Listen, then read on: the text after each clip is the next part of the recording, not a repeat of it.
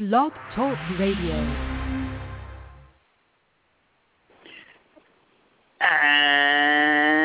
And good evening, everybody, and thank you for choosing King Jordan Radio for Tuesday, April 26th, April 29th, 2014. This is King Jordan you're listening to. And there is a lot to talk about today on the Wrestling Show. But before we do that, let me introduce to you our guests. First of all, we'll be talking about the pay-per-view. And let me introduce colleague number one is from Chicago. He is our wrestling insider. Ladies and gentlemen, please welcome Double J, JJ. Good evening, JJ, and welcome to King Jordan Radio. How are you? Hey, King, great to be on. Like you said, lots to talk about from Monday Night Raw yesterday, this Sunday, Extreme Rules, and, of course, this past Sunday was TNA Sacrifice, and even stuff going on the WWE Network tonight. Lots to talk about. Can't wait to get started, man. No doubt. Okay, let's see here. Let me try to let somebody else in. Party, you are on King Jordan Radio. Who do we have? Speak up. Okay, let's try a different line. Party, you are on King Jordan Radio. Who do we got? Brother King, Brother JJ, how you guys doing this evening? Brother Blackjack. All right. Okay. We have another line. Let's see if that's Dominic. Let's go to line number 2. Dominic, are you there? Yeah, I'm here. What's up, guys? The gang's all here. Yep, we're here. Okay. I want to go around the panel and ask everybody what they thought of Monday Night Raw, and I want to start with you, JJ.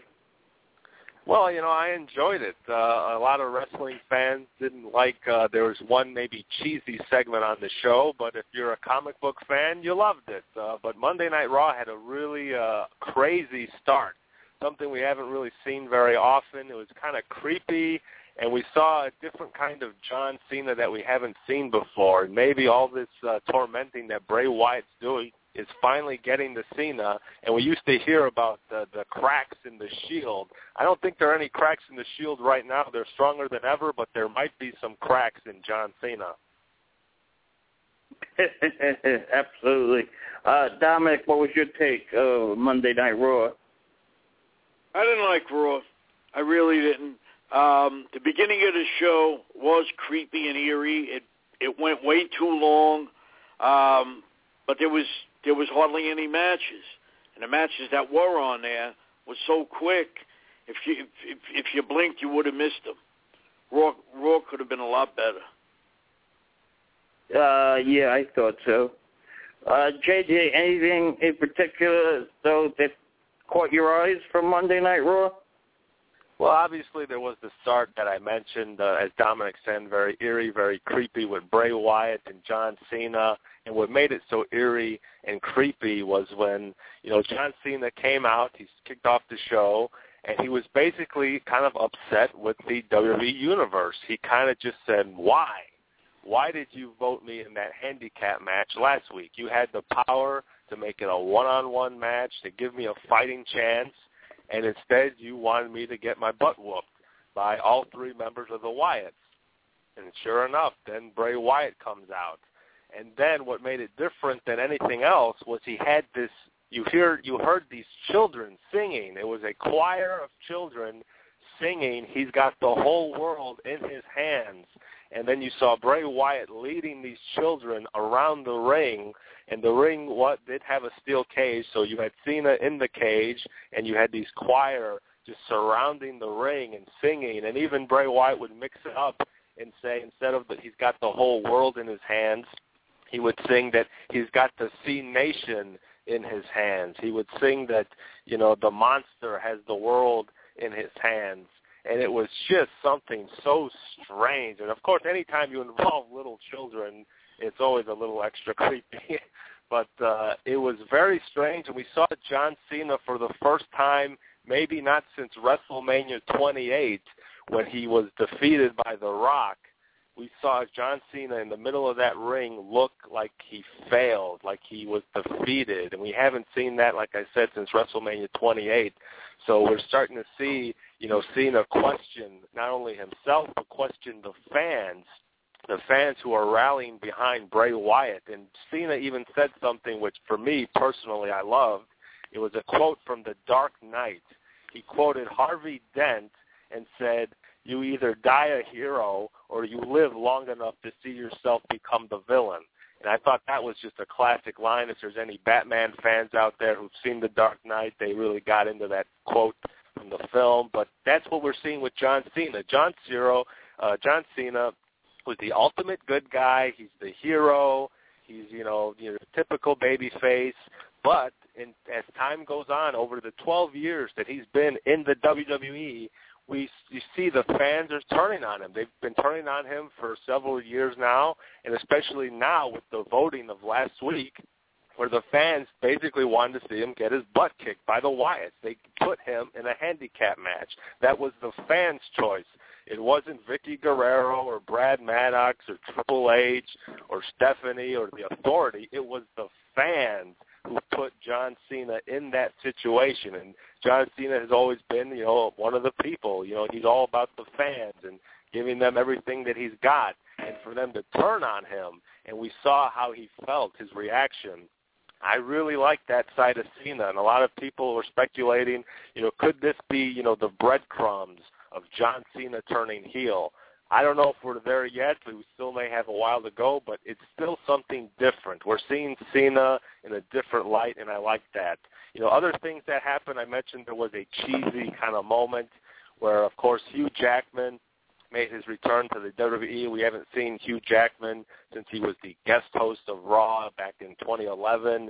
He actually appeared with who was, kind of popular at the time, Zack Ryder, and he interfered in a match against Dolph Ziggler in which he almost damn near broke Dolph Ziggler's jaw. He just hit him with a stiff right. And what we saw was tonight, Dolph Ziggler and Hugh Jackman, they kind of buried the hatchet.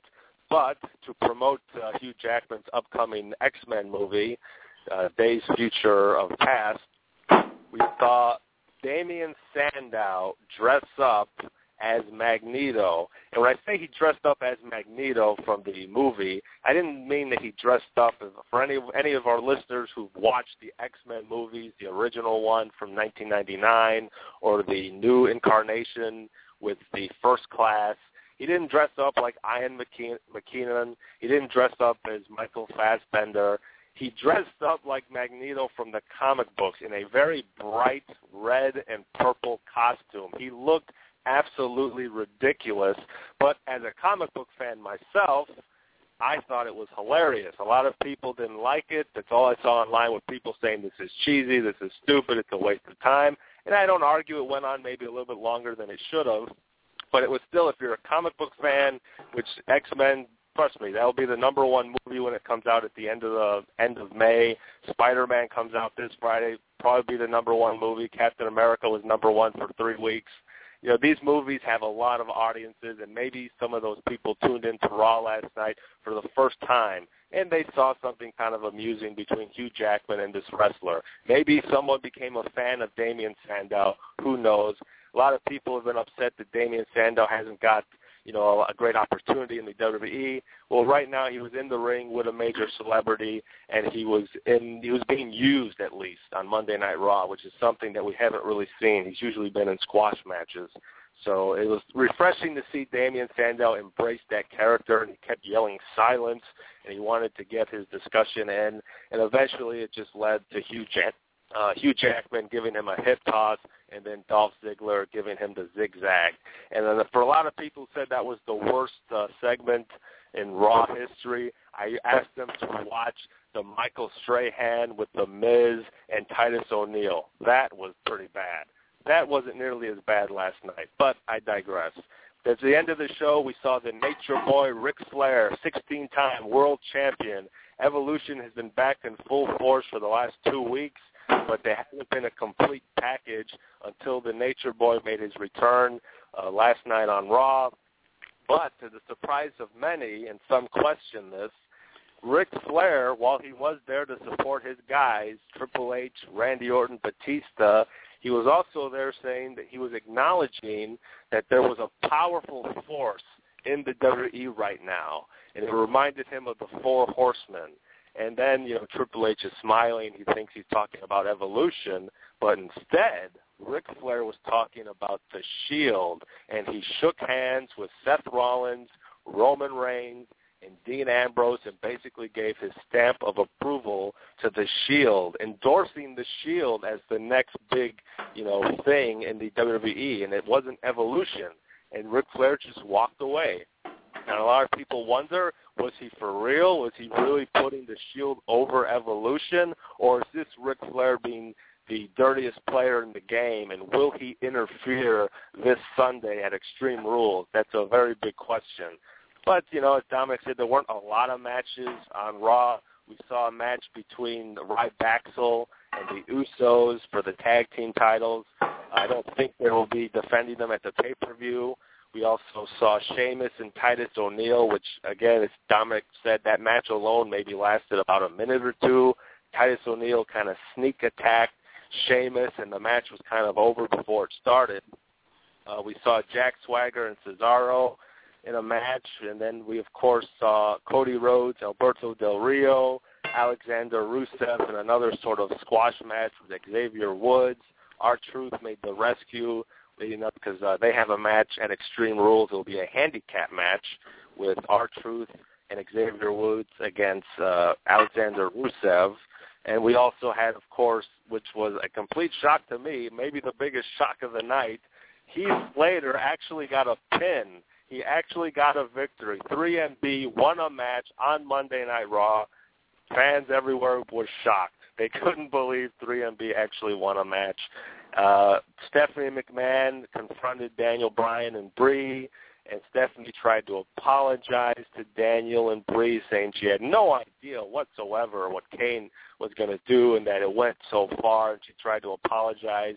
And then Brie basically said what everyone has been wanting to say. She called Stephanie a bitch, and it was just kind of a great moment. Well, of course, another match that was very quick was for the Divas Championship. Stephanie tried to reward Brie and say, listen, I'm really here for you guys, so I'm going to give you an opportunity to face the Divas Champion Paige tonight, and if you win, then you go on to Extreme Rules and face Tamina. But this match didn't really last too long, and Kane interfered into the match wearing his mask, and he tried to kidnap Brie. Daniel Bryan tried to make the save, but they had, of course, his back and forth, and Kane was trying to pull Brie into the depths of hell as he, cut open the ring mat and tried to pull her down the ring. We've seen Kane do that many times. We've seen many other wrestlers in different places do that, but none do it as good as Kane and The Undertaker. They're definitely the two who really made that kind of a big thing, something that's kind of cool. And now that Kane's back as the demonic demon, it definitely made sense for him to pull out some of his old tricks. Of course, we saw Wade Barrett versus Rob Van Dam, the semifinals, or the finals, and the winner going on to Extreme Rules to face Big E Langston for the Intercontinental Championship. And surprise, surprise, Cesaro ran in and interfered into the match, costing Rob Van Dam. Wade Barrett won. Wade Barrett will be advancing to face Big E for the Intercontinental Championship. But we will see the Paul Heyman guys, Rob Van Dam, Cesaro, and Zeb Coulter's guy, Jack Swagger, in a triple threat match at Extreme Rules. And then, as I mentioned, the show ended with Evolution and Shield. We had a singles match between Roman Reigns and Randy Orton. And by this point, before the match even started, it was already, I believe, 5 minutes after 11. So we were already in overtime, and the match didn't even start yet. So this match may be not the best quality of match. It went by pretty quick so that, the show could end. But it was just an all-out brawl. You saw Evolution Shield. Eventually, everyone just kind of interfered in the match. It was a double disqualification. The ref, lost track of the action and it got out of hand. So then we basically had Evolution dominating the Shield, but then the Shield would eventually come back and stand tall and clear Evolution out of the ring. But they did announce that this Friday on SmackDown, Dean Ambrose will be defending his United States Championship finally against, I believe it is Rybaxel and Alberto Del Rio. And it will be a 3-on-1 handicap match for the United States Championship. And they just announced that Dean Ambrose in the WWE, he is the longest reigning United States champion. He didn't beat out Lex Luger's title reign in WCW, but in the WWE, he is the longest reigning United States champion. Wow, that's very interesting. I do want to get into our predictions for this Sunday's Extreme Rules, but Dominic, I believe you saw the pay-per-view TNA. Yes, if you I could did. Kindly tell us the results and your opinion about the pay-per-view, that would be greatly appreciated. All right.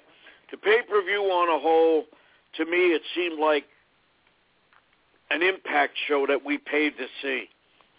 All right? The guys busted their ass, but the crowd didn't seem like it was into it, and the crowd really didn't seem to care for whatever reason.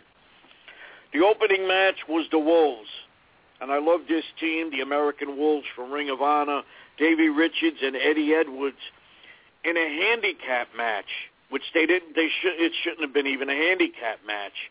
They defeated the Bromans of Robbie E. and Jesse Goddard and DJ Zema Ion in a 3-on-2, and they won the tag team titles. It was a no DQ match, so the Wolves are the new tag team champions.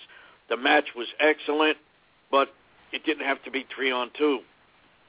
Jeremy Borash interviewed Samuel Shaw, and they're talking about the committed match, which was a padded ambulance outside the arena for his match with Mr. Anderson. And Taz even said, it looks nice in there. It looks nice and cozy. Here's a bed. It's painted nice in nice white color. So brings us to Mr. Anderson against Samuel Shaw, and it was won by Mr. Anderson. And he won with an assist from Christy Hemme, who looked like she was starting to kiss up to Samuel Shaw. First, she slapped him in the face. Then as the match progressed and went outside, she joined the match outside and gave him a knee right to the groin. When they headed to the backstage area, Mr. Anderson tried to get Jeremy Borash to get a word with Sam Shaw while he was in a headlock, which I thought was kind of stupid. But he dumped him in the padded ambulance, and they took off. Then we got Kurt Angle and Willow, a.k.a. Jeff Hardy, defeated EC3 and Rockstar Spud. To me, I think Kurt Angle deserves a lot better than that. Then we got Nux. We saw video footage of Nux. What? How'd Kurt Angle look? He looked great. He looked great. He looked just like Kurt. He had the knee all bandaged up. But, you could tell he was favoring the knee, but he looked good. Then we got Nux driving around, the girl he's been driving around with. I don't know if it's his girlfriend or his sister. And Eric Young, we got comments from him talking about himself as TNA heavyweight champion, that he did what people say would never happen. In the final of the Best of Three series, Japanese star Saya Sanada defeated Tigre Uno to win the Best of Three series and retain the X Division title. And we got friendly handshakes after the match, with Sanada helping Tigre Uno to his feet. That's a sign of class and real sportsmanship.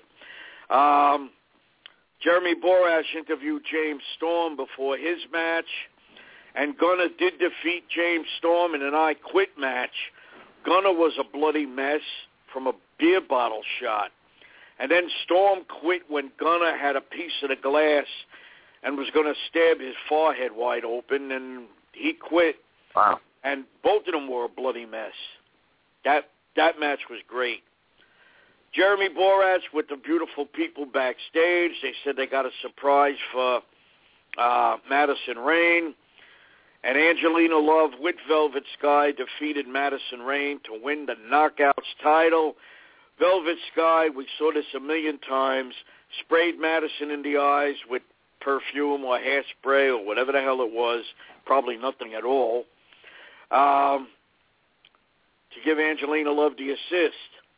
Jeremy Borash was with Billy Ray talking about Bobby Roode.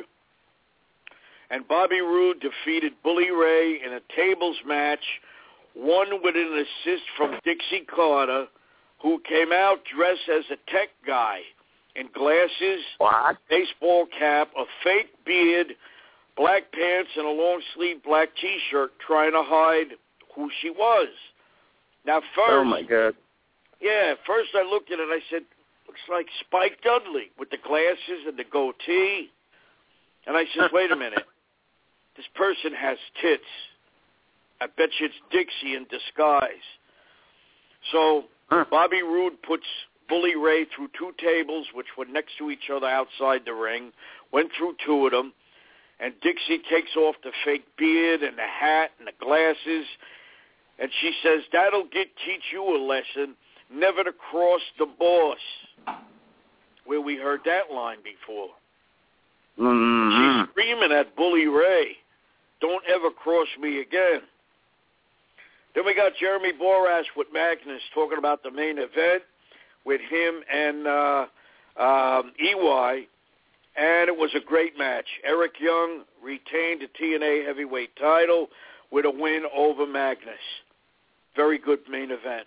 The crowd totally behind EY, but at one point they were going, we want Magnus, EY sucks, almost like a John Cena thing. But EY wound up winning, and the match was terrific. And how was the crowd, and what was the best match on the card, in your opinion? The crowd was mixed. For whatever reason, they seemed like they were cheering like half-heartedly. And to me, it looked like, I said, a glorified Impact, but there were a couple of title changes. I enjoyed Storm and Bobby Roode, and I enjoyed EY and Magnus. Great matches there. Everybody worked their asses off. And they got back together for one night only, right? Storm and Roode, is that the deal? It's supposed to be one night only, but everybody loves that team. So who knows what they may do. Yeah. Yep. That's right. So, JJ, did you see it by any chance? TNA? Yeah, TNA Sacrifice. As Dominic said, it was, you could say it was kind of like watching Impact, but one thing that you can't take away from the guys in TNA is they really do work their ass off, and I think it shows. Even if we've seen some of these matches before, they definitely give 110%. As he said, I liked the opening with the Wolves and the Bromans and DJZ. I believe it was a no disqualifications match. It was a 3-on-2 handicap match for the tag titles, and the Wolves prevailed. They did this sort of triple knee drop kick to I don't know if it was DJ Ion or somebody. It was a pretty cool move. They did, of course, their finishing move, which is a bit of a double stomp, where someone is laying in the middle of the ring, and they go to the opposite ends of the corner, and they sort of do their double stomp, and it's just pretty. It's a cool move, but these guys are really talented, and they, with the odds stacked up against them, 3-on-2, they prevailed as your new TNA Tag Team Champions. The tag match with EC3 and Rockstar Spud, Kurt Angle and Willow. Kurt did have his knee heavily braced. He had a big black brace over his knee, but as Dominic said, he really looked like Kurt Angle. He looked, really good. He moved good. He was, he looked like the Kurt Angle we all know. But it was an all right match. There was a moment where Jeff Hardy as Willow, he grabbed his crazy umbrella and he did like a Mary Poppins. And next thing you know, the fans are chanting Mary Poppins. If you're wondering what I mean by that, well, like I said, he grabbed his umbrella. He has this kind of goofy umbrella, and he climbed up to the top rope. He's on the top turnbuckle. EC3 and Rockstar Spud were outside the ring, and he just kind of dove down while holding the umbrella. It was something you just had to see to believe. It was kind of crazy. And at one point in the match, I remember EC3 even did a stinger splash in which he even shouted, "Woo!" I caught that, yeah. He did Sting's signature woo and his stinger splash, but of course the announcers didn't acknowledge it. But as Dominic pointed out, if you're a wrestling fan, you knew that was a sort of a nod to Sting because one of the last people he worked with was EC3. So that's kind of EC3 kind of building his own, sort of legacy as the guy who took out Sting and the guy who took out Kurt Angle. So despite all that, Kurt Angle and Willow got the win. So that was, it was an all right match, but I definitely liked the tag match with the Wolves. Anytime I see them in the ring, it's always awesome. There was the X Division match, the best of 3 series with Tigre Uno and Sonata. The first match, Sonata won a few weeks ago, and then Tigre Uno got the second fall. So this Sunday at the pay-per-view was the sort of rubber match, the third match in the series. Excellent match with these two guys. There was one point where Tigre Uno did some sort of figure 4 head and arm bar, which just looked extremely painful.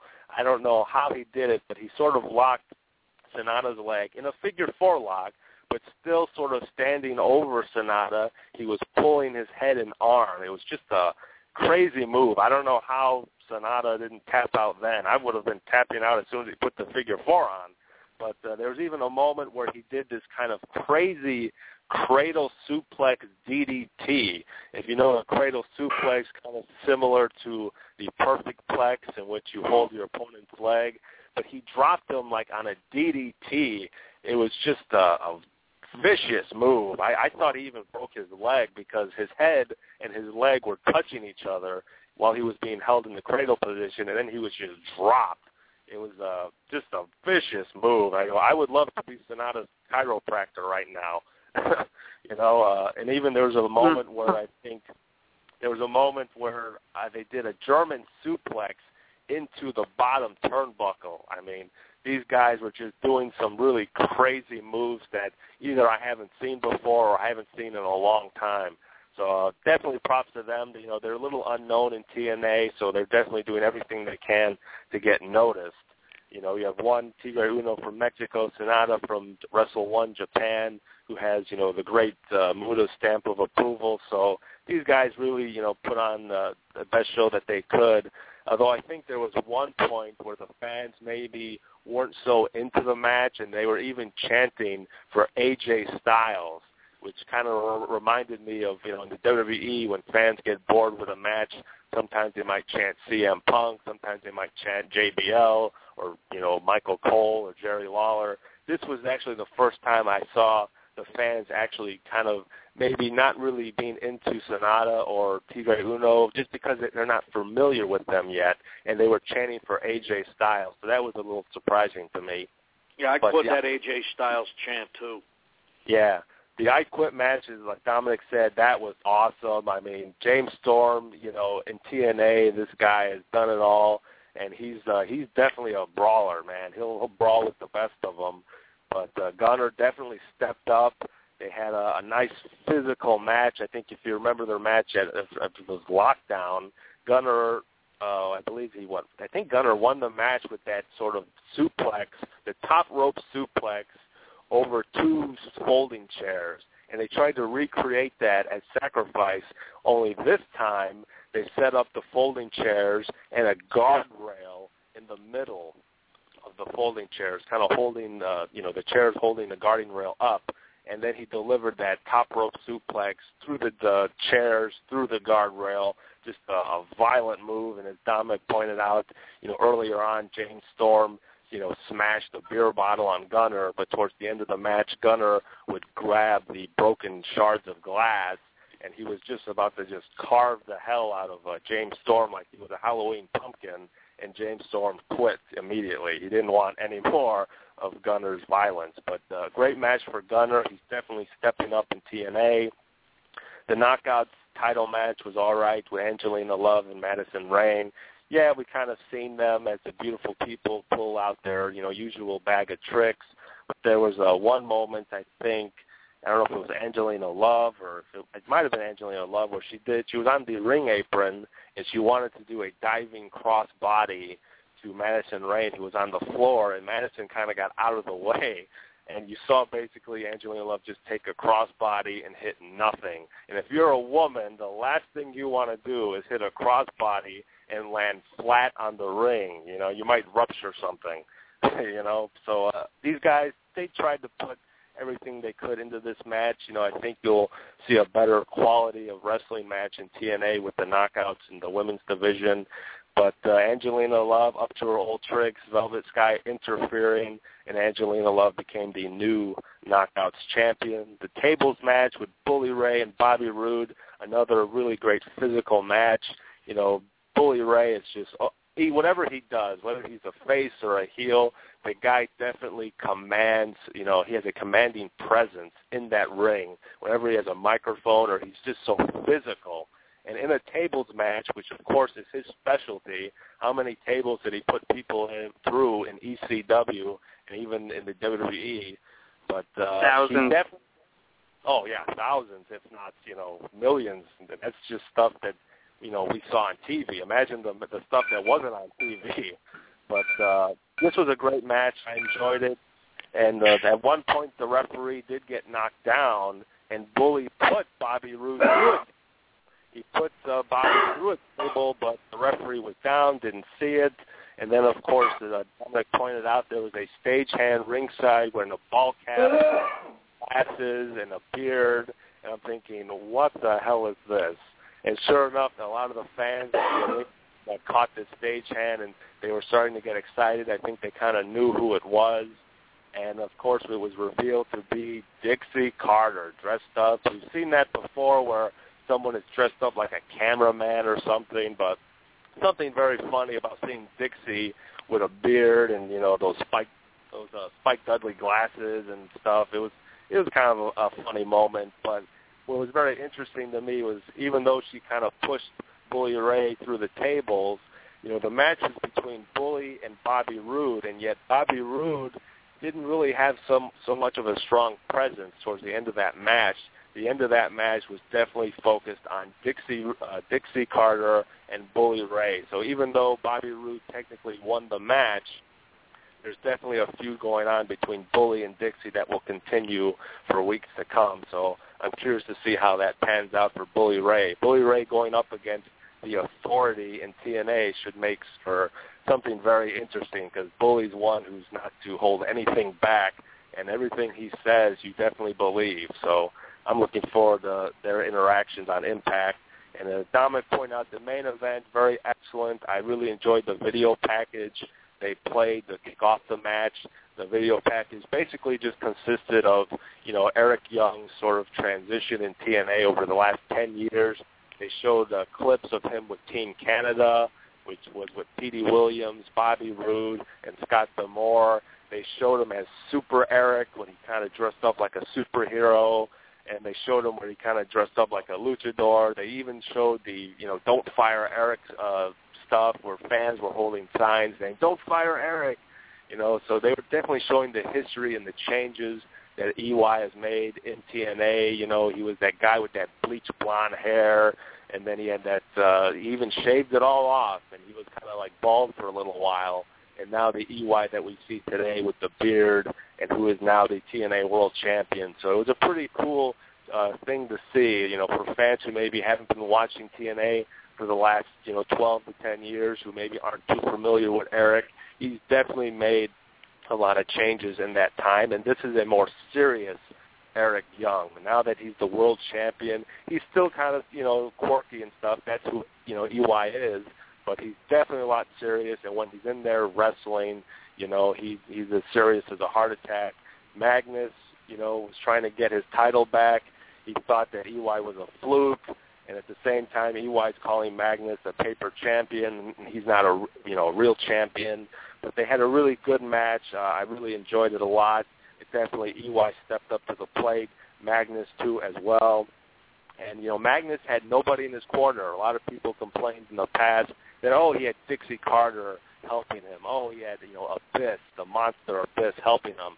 This time, Magnus was on his own. He was all by himself, and he was, keeping up with EY, and he just didn't get the job done that night. That night was about Eric Young proving that he is a worthy champion in TNA, and I think he is. I think he deserves this opportunity, and I'm looking forward to seeing what it does for him and what it does for TNA.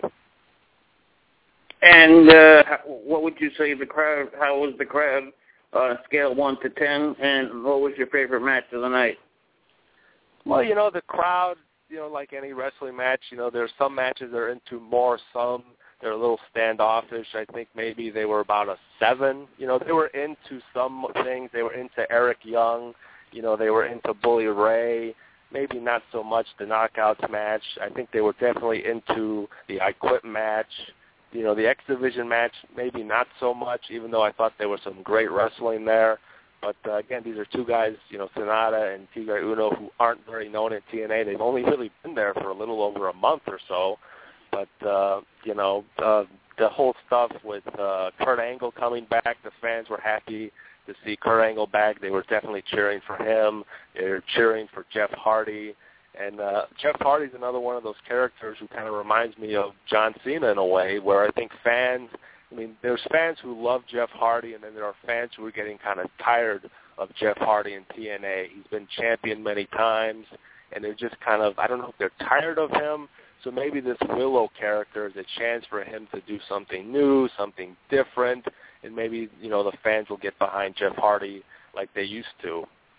But the Samuel Shaw, Mr. Anderson match, it was, they told some crazy stuff. Last week on Impact, they had Mr. Anderson go to Samuel Shaw's house, and, apparently Samuel Shaw still lives with his mother, and he lives, of course, in their basement. And, Mr. Anderson was battling Samuel Shaw in his bedroom, and his bedroom kind of looked like a children's room. It had these big letters of Samuel, and, had little, it just felt very childish. I think it even had like a chalkboard or something. And then, they're beating the hell out of each other, and then you see that I guess the cameraman is trying to get away from the action because it's such close quarters. So the cameraman is running out of the basement, and then you have Samuel Shaw's creepy mother saying, "Oh, do you want some pie, dear?" And it's like, what the hell kind of crud is this? It was just, something to add to Samuel Shaw's creepy character. So it was, that was interesting. But this whole thing, I don't know if it's over with Samuel Shaw and Christie, as Dominic pointed out. Mr. Anderson finally, he put him in the paddy wagon and sent them off to the crazy farm. So I'm curious to see what happens with Samuel Shaw next. The Bromans, the handicap match, 3-on-2. Like I said, I enjoyed. The Wolves are awesome. Anytime you see them in the ring, they just work so well. I've seen so many people compare the Wolves to the British Bulldogs, the Dynamite Kid and Davey Boy Smith. There's something about the Wolves that's just really cool. They got that kind of European flavor, but then they got that modern style of today, which is just, that quick, fast-paced, flying daredevil action. So I'm definitely a big fan of the Wolves. I enjoyed the pay-per-view. I don't know if it was their best, but it was a pretty damn good pay-per-view. Yes, and speaking of pay-per-views, this Sunday, WWE presents WWE Extreme Rules 2014. And, let's go over the card. In the pre-show, we have El Torito versus Hornswoggle. Am I reading that right? With Heath Slater, Jinder Mahal, and Drew McIntyre. Yeah. Yes. Yes. Go ahead, Jersey. Yeah, that is correct. El Torito. Is that the pre-show match? El Torito? Yeah, I believe it is. The pre-show match, and it's called a WeLC match, and I have no idea what the hell that means. I know what it is. Oh, God. They're going to use maybe a step ladder or something. Yeah. Oh, God. Small chairs, small ladders, and small tables. Probably kids' furniture from, I don't know, from some baby store where you'd buy a small desk and little chairs. Yeah. To me, that's really, really freaking ridiculous. Yeah. Well, in any event, I'll go with Hornswoggle. Dominic, who's your pick? I'd like to go with El Torito, but I don't know if they're giving Hornswoggle a push or not. The three-man band, they actually won a match on Monday Night Raw, but Torito's the better wrestler. I'm gonna go with Torito, but if they want to make it hardcore and use the baby furniture, I don't know. I'm gonna have to go with Hornswoggle then. Okay, JJ. Well, it should definitely be a match that we won't forget, even if we want to. But the thing is, you have El Torito, who has Los Matadors by his side, and then Hornswoggle, who has 3MB. Just by the numbers alone, you have Hornswoggle with 3 guys in his side compared to El Torito, who has 2. So if they interfere in the match at all, you got to give it up to Hornswoggle.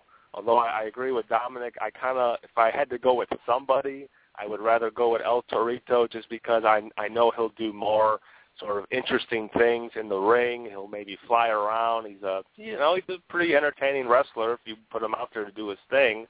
But Hornswoggle might surprise. He might shock the world and get the victory over El Torito in this WLC match. Wow, that would be something else if we see that. But of course, that's only the pre-show. We do have other matches there, as Biggie Langston will now take on, Bad News Barrett as a result of the tournament. Let's start with you. Blackjack, let me start with you on that one. Blackjack, let me start with you on that one. Blackjack fell asleep. Blackjack. Probably. All right, Dominic, let me get your thoughts on that one. All right. Big E and Bad News. What? Big E and Bad News Barrett. Yeah, mixed reactions for this one. I like Big E Langston. He was doing real good for a while, defending the belt and being in 6-man matches against the Wyatts and even against the Shield. But it seems like, I don't know, they maybe lost faith in the guy because they really weren't doing nothing. He's like in oblivion right now. I got a feeling they're going to give Bad News Barrett another chance. He's had about 65 chances. I like the guy. I think he's got a lot of potential. I'm going to go with Wade Barrett to take that belt. I think it's a meaningless belt, but I think it's time for changing of the guard. JJ. Yeah, I got to agree with Dominic. I do like Big E. I think he could be a great Intercontinental Champion if given the right circumstance and opportunity. He's very athletic. He's very big. He's even got a very entertaining character. When you see him, he's always doing either voices or making silly faces. But for some reason, he definitely lost some momentum going into this pay-per-view, and I don't think that the WWE is really looking for him to continue with this title, and they're really pushing Bad News Barrett and this whole bad news, when Wade comes out and he says, I got some bad news, and the fans seem to react to it, and, that's what you want. Even though they mentioned, Wade Barrett is a former 4-time Intercontinental Champion, if you can believe that. He's had this title 4 times before. Probably a lot of people don't even remember because they didn't care. Hopefully I didn't remember. Hopefully now they're into this Bad News Barrett character because it seems like they are reacting to it. So maybe this could be a great opportunity for him to, finally carry the Intercontinental title and to carry it in a way that fans remember with this Bad News character. So I got to go with Wade Barrett. I think it's definitely it's his time right now. All right, Blackjack, are you with us? Hello, King. You hear me? Yes. Okay. Yes. I was saying earlier on, the little midget is going to beat Hornswoggle because it's Cinco de Mayo Day, May 5th. So I look for that the little burrito to take that match. Mm-hmm. Okay. What about Big E? Yeah, I think his time in the sun. That's about it. So you're gonna go with I think he's Mr. going to Langston? that title that night. Wade Barrett will take that title since he defeated Rob Van Dam, which I was disappointed in. But I'd rather see Rob Van Dam take it. But it's a new time and era right now. Well, Rob Van Dam was eliminated, right, JJ? Right. Yes, he was eliminated on Monday Night Raw when Cesaro interfered in the match and cost RVD the title. Damn. And he's not even on the pay-per-view, right? Yes, he is. He is? Yes, he is.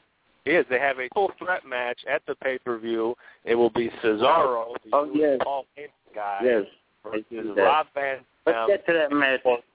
Jack Swagger with Zebekiah against RVD against Cesaro. I'm going to pick, since they're pushing Cesaro, I'm going to pick Cesaro. What about you, JJ? Yeah, I mean, you have to imagine with Cesaro winning the Andre the Giant Memorial Battle Cup, you have to go with him. He's got the momentum, and if he doesn't win, then I question what the hell they're thinking at the WWE, why they would have him win that Andre the Giant Battle Royal at WrestleMania 30 and then just to drop the ball and lose in this match. Cesaro's got the momentum. He's got Paul Heyman in his corner. I don't think he can lose, but it should be a really great match with RVD, and even Jack Swagger and Zeb Coulter will make their presence known as well, but I got to go with Cesaro. Dominic. All right, I want to see Cesaro win. I think he deserves it. I think he's on a great streak right now, but I think he's going to lose. I think he's going to get so involved with Swagger, he's going to forget the match, and RVD is going to sneak in something and take that victory. That's a good point. And I see a lot of interaction with Paul Heyman and with Zeb Coulter. Last night was hysterical when he had him by the mustache. JBL said, he's got him by the mustache. You're not supposed to touch a guy's mustache. What's he trying to do, rip it off of him?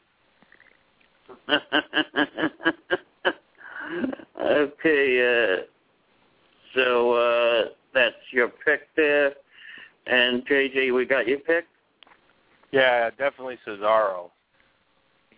Cesaro, and Blackjack. Do we get your I pick? agree with what Dominic said, but I don't think Cesaro is going to win. Okay, and a 2-1. He deserves a tainted win right now like that. Exactly.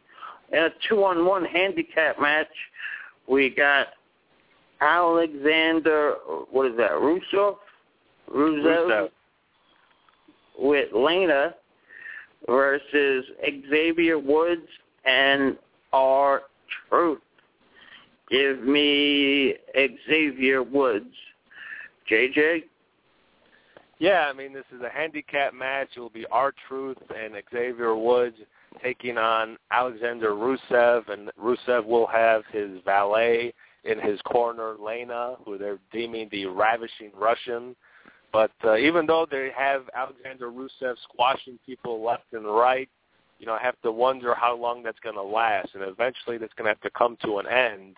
But I don't know if R-Truth and Xavier Woods are the ones to do it. I don't know. They haven't really done much lately. Even as a tag team, they've been fighting Rusev, and they've been getting handled to him. And I don't know. I think they're trying to push Rusev as this, you know, big beast from NXT. I don't know if he's going to sink or swim in the WWE right now on the main roster. I don't know if the fans are really taking to him yet. But I would just assume that the WWE would just continue to push Rusev and give him a win at review. So I think they should team this guy up with Albert. Oh. With who? With Albert. They brought Albert back like he was a long time big star in Japan, remember?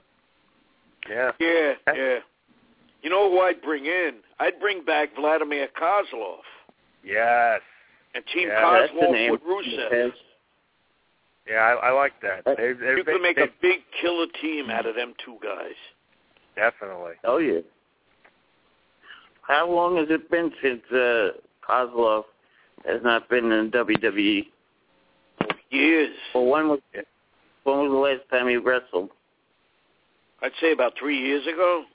Maybe more. Maybe 2011. 10? 10? Yeah, he was the Russian guy, right? Yep. Yeah. Yeah. He had that big force, and then they did nothing with him. Did he get caught with a drug, Did he get caught in the third strike thing? Was he one of those guys? No. No, I don't think so. He was one of the three guys that was with William Regal. It was Regal, him, and Ezekiel Jackson in the dying days of ECW. Yeah. Then he had that small feud with Triple H, which he lost. Oh, yeah. And they put him up with Santino Marella, and they turned him into a comedian. Oh, yeah, that was god-awful when they did that, too. Oh, boy, that was the beginning of the end. Yep. For that one. Well, Dominic, what's your take on that next match? Well, he's been beating the hell out of these guys, Xavier Woods and R-Truth, for the last couple of weeks. And you guys are right. They haven't been doing anything with R-Truth. They haven't been doing anything with R-Truth and Xavier even as a team. So if they want to... Blackjack, can you please put your dog away? Oh. Here, puppy. Well, she has pics also. Yeah, thunderstorm down here. That's what's going on. I'm going to have to mute this. Oh, boy. Evolution, Triple H, Randy Orton, and Batista takes on The Shield of Dean Ambrose, Seth Rollins, and Roman Reigns. Been thinking about this for a while, and I think The Shield's going to take it. So say you, JJ. While I like The Shield, I think they're on a roll. They're proving they're the most dominant force in WWE. I got to go with Evolution just because we don't know what's going to happen with Ric Flair. Will he be on the show? Did we see the last of him on Monday Night Raw? Will he interfere with we don't even know what kind of match it will be. This is Extreme Rules, and they haven't really had a sort of a match stipulation set yet. Is it no disqualifications? Is it a street fight? Is it a tables match? I don't know. But they haven't really set a stipulation yet. I have a feeling maybe the day of the pay-per-view they might announce it as a no disqualifications match. So unless they make the fans vote. It could be there would be app votes where you vote on the app. So I'm not sure what the stipulation is, but I got to figure out Triple H will find a way to worm his way and get the win just so that the Shield will continue to feud with them and try to get vengeance later on. I mean, if the Shield get the win now, what do you do after that? But if the Evolution wins, the Shield can continue to fight against the Machine. So I think I would give it to Evolution just for that fact alone. Yeah, you make a good point. All right, Blackjack, what do you say? Evolution of the Shield. At this point in time, I would go with the Evolution. Okay, Dominic. I'm going to go with Evolution. For some reason, they always were saying the Shield is going to fall apart, cracks in the chinks in the armor, cracks in the armor, whatever. I think there's going to be a crack in the armor with Evolution. Triple H, to me, is a glory hound. I think Batista maybe thinks who he is lately. Randy Orton has gotten more to the fans liking him.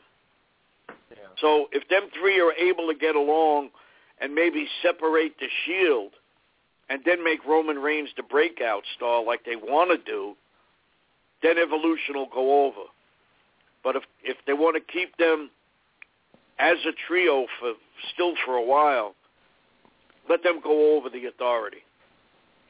Even if Ric Flair comes out and causes Evolution to lose, they could still have a rematch and say, we lost because Flair stuck his nose in it. We want you guys again. And then maybe do a cage match. Or, like they originally thought they were going to do, was going to be a War Games match. Which they could always save for another pay-per-view. Oh, absolutely. So say you, JJ. Yeah, I mean, you make some great points. While the Shield, are dominant and they could easily get the win, which I kind of hope they do because I'm a huge fan of all three guys.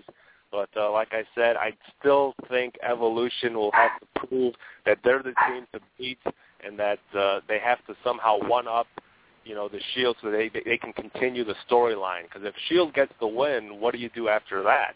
So if Evolution gets the win, the Shield will still continue to fight against the Machine, and Evolution will do everything they can to make their lives miserable. So I think Evolution would get the win, but it wouldn't surprise me if Shield pull a big upset. It would be a pretty good angle. If the Shield wins, Triple H will get so frustrated, he'll get pissed at Orton and Batista.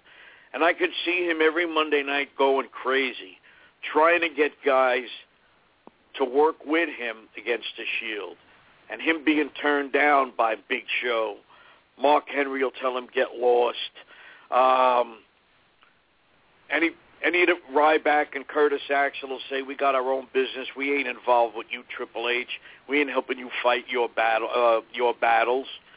And then you can stick Triple H in the 3-on-1 matches like they were doing with Daniel Bryan and see how good he does.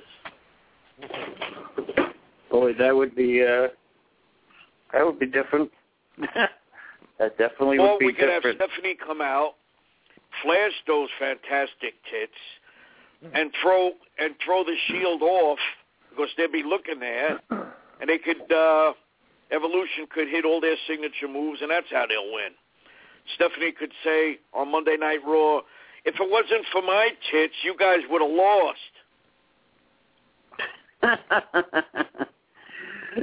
Well, that's definitely a possibility. Is it? We shall then see. I'm ordering it.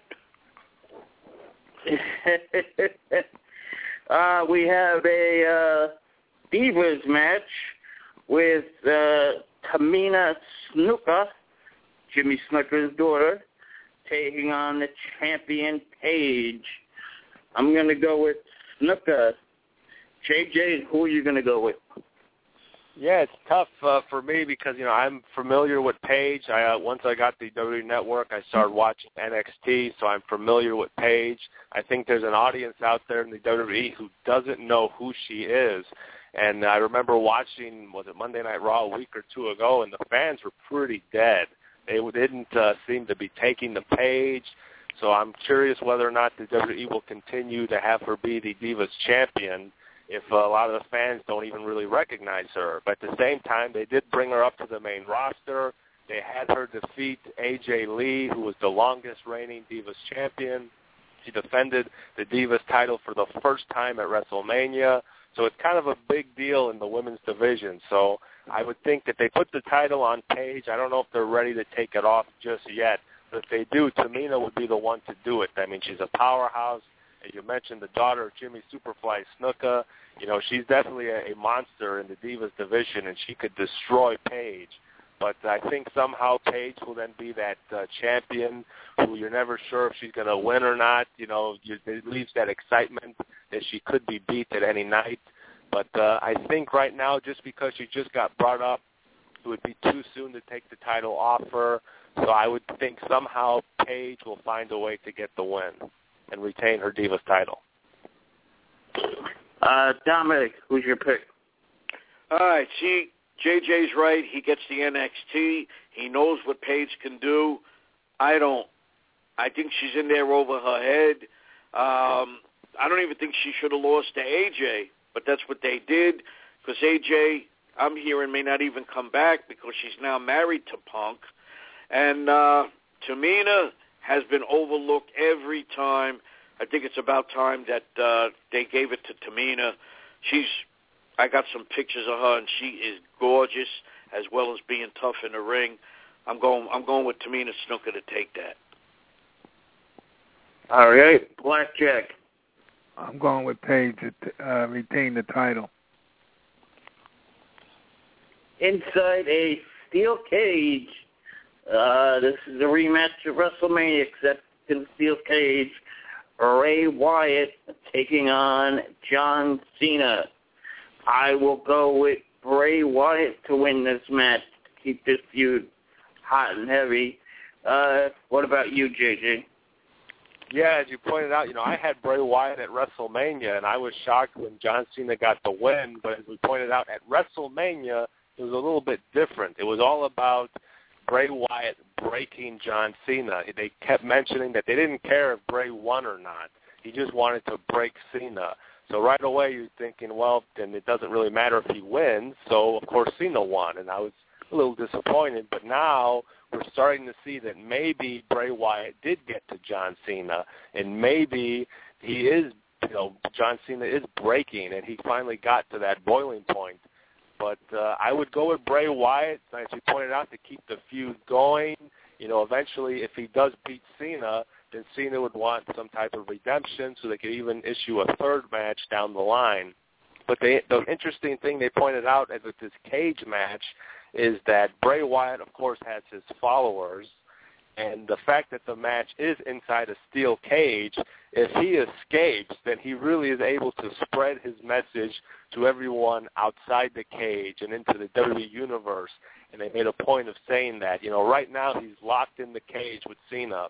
And, the Wyatt family members, Eric Rowan, Luke Harper, are outside the ring. They can't really do a whole lot. They can try to prevent Cena from escape. I don't know if they're going to count pinfalls and submissions inside the cage. I'm assuming it's just an escape match, but I guess we'll see on Sunday. But I got to go with Bray just because, like I said, it keeps the feud going. And I want to see Bray get that win just to see what it does to Cena, because we've been seeing Cena a little different each and every week. And Monday Night Raw, I saw Cena defeated like I haven't seen since WrestleMania 28 when he lost to The Rock, and he was sitting at the entrance ramp, and he was just so disappointed in himself. And right now it seems that he's disappointed not just in himself, but he's disappointed in the WWE Universe.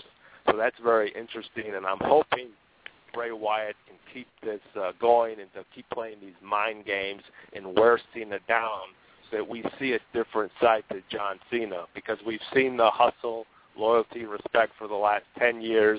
It's time for a new Cena, and this is the time to do it.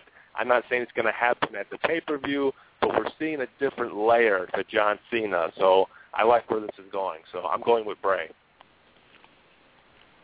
Okay, how about you, Dominic? I'm going to go with Bray Wyatt, too. Providing the other two guys don't climb into the ring and make it 3-on-1. I don't want to see that. I want to see a straight-up 1-on-1 in the cage. Bray Wyatt gained a lot of momentum going into Sunday after what that thing was on Monday, doing like the Children of the Corn, scary kind of shit. And Bray Wyatt has got the momentum behind him. John Cena's annoyed at the fans and annoyed at himself for not backing him more. So I think that's going to prey on Bray Wyatt, on John Cena's mind, which is the way Bray Wyatt is trying to get into John Cena's mind, and he's in there. He's in John Cena's head, and I don't think he's leaving. I think it's time for Bray Wyatt. Okay, Blackjack, your take. And if anything, I think Cena will defeat himself. But I'm going to go with Cena to win this match.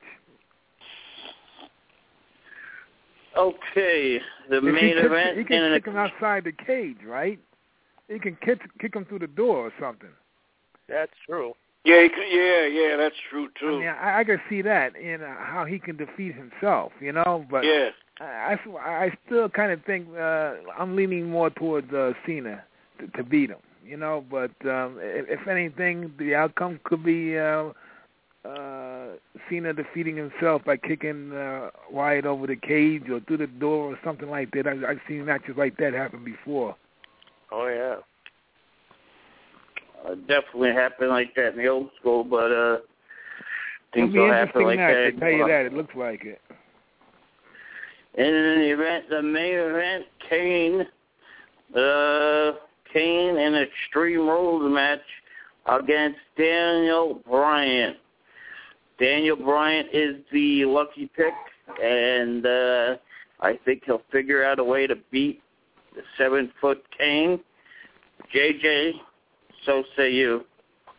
Well, it should be interesting whether or not this is even in the main event. With Evolution on the card, with John Cena on the card, will Daniel Bryan main event his first pay-per-view by defending his title? I'm curious to see. I would love to see him end the show, but I hate to see him, fall victim to what happened with Punk, where Punk was champion for 15 months and he only main evented 4 pay-per-views. So I'm hoping Daniel Bryan gets his main event in there.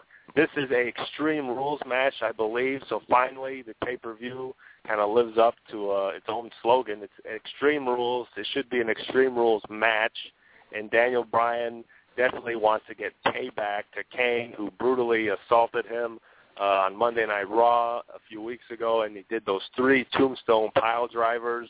I definitely think we'll see a very vicious side of Daniel Bryan, which should be awesome to see. He already has a very intense, quick, fast-paced style. I think he'll definitely be amped up to 11 with his match against Kane. I think Kane will be the same Kane we've seen before. He'll be playing up that sort of, Satan's favorite demon. But I definitely think Daniel Bryan will be on fire, and he shall definitely show that in the match, and I think it'll be a really good match. I got to go with Daniel Bryan. He's really hot right now. He just had the excellent, a match at WrestleMania where he finally won the titles. And, he's married. Unfortunately, he lost his father, but he's got to have the momentum on his side. And I think all the fans are pulling for him. I can't imagine Kane being the WWE World Champion unless there's some sort of, interference by the authority. But they're so busy with Evolution and the Shield that I don't think they're going to interfere in this match. I'd be surprised if they do, but I don't think they will. They got their hands full already. So this should be a just simple one-on-one match. Daniel Bryan, Kane, Extreme Rules, and Daniel Bryan walking out still your WWE World Champion. Absolutely, Dominic. Yeah, I see Daniel Bryan retaining. Back in the day, I was one guy that always wanted to see Kane get a long-term run with the heavyweight title. But that's way too far in the past. I don't see it happening now. Daniel Bryan's been beat up. He's been hurt. He's been done everything to on Monday Night Raw. So he's going to get some revenge, not only on the authority, but he's going to beat the Big Red Machine too. And I think Stephanie is going to start screaming at Kane, and I'm going to see Kane choke slam Stephanie and become a good guy again, and say, I'm sick of being pushed around.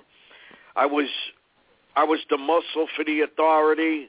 I'm Stephanie's lackey. I'm not doing it no more. I'm going back to being the monster that I was back in the day, and I ain't going to take nobody's crap. Not from Stephanie, not from Triple H, not from nobody. Deal with that. I'd definitely like to see that scenario played out. Blackjack. I agree with Dominic. I mean, I'd love to see that kind of move, especially wrestling nowadays. But I guess that's a thing of the past, Yeah. Realistically, at this point in time, you got to say Bryan probably retain the title. I don't see him dropping the title at this point in time. He's been through a hell of a lot. I've never seen a guy get the beat down the way he did all these weeks, man. Getting handcuffed and tombstone through the steel steps and stuff like that. So I could see him still retaining that title. Especially he got screwed over at Royal Rumble, so for him to maintain that title. Okay, earlier this week, WWE officials YouTube showed The Undertaker versus Sting, sort of, in a fantasy match. Now, if you could see it live, it was very goosebumps, but I will play it for you guys, and then we'll get some reaction on the other side. Oh, here we go again. Undertaker versus Sting. When a man's heart is full of deceit, it burns up, dies, and a dark shadow falls over his soul. From the ashes of a once great man has risen a curse, a wrong that must be righted. We look to the skies for a vindicator, someone to strike fear into the black hearts of the same man who created him. The battle between good and evil has begun. It's showtime, folks! Two legends, the most anticipated match in history. I am the most dangerous entity that has ever stepped in this ring. The crowning jewel, the franchise, Sting, the Demon of Death Valley, the Phenom, The Undertaker. I will unleash a fury that no mortal man has ever seen. The only thing for sure about Sting is nothing's for sure. You will rest in peace. Oh, wow, that definitely gives you the chills, JJ. Coming from their official YouTube, you saw it, JJ. What is your take? Yeah, I mean, I did see the video when WWE released it. I believe I even saw King Jordan Radio's page on Facebook repost it. You know, I saw it. I enjoyed it. I did get chills. It's something we've all dreamed about. Do I think it's going to happen? I think no. I mean, the whole point of this is it's a fantasy match. And if you look up fantasy in the dictionary, it is a faculty of activating imaginary things that are impossible or improbable, an occurrence to fantasize about. There's no definition of reality in that definition of fantasy. And didn't I tell that to King last week? It very well could Didn't I tell that to the King last week? Right now we know Sting will 100%. Sting will be at WrestleMania 31. In what capacity, I don't know. He'll probably wrestle his final match. But the biggest question I have is The Undertaker. What will happen with The Undertaker? His chances of being at WrestleMania 31 are 0% right now. We don't know his condition. We don't know if he will be able to have that last match. Just based on his performance at WrestleMania 30, we saw a different kind of Undertaker. This was an Undertaker who wasn't at top of his game. He did have a concussion, so maybe he was a little off, and Brock Lesnar dominated him. But the biggest question is his health, his condition. He passed out backstage. Vince McMahon himself left WrestleMania 30 to go to the hospital and be by Undertaker's side. That's how serious it got. So I don't know if Undertaker will be at WrestleMania 31. I do know Sting will be there in some way, shape, or form. But as far as a match between the two, I think it's just like what they posted on WWE.com. It is a fantasy. It isn't a reality yet.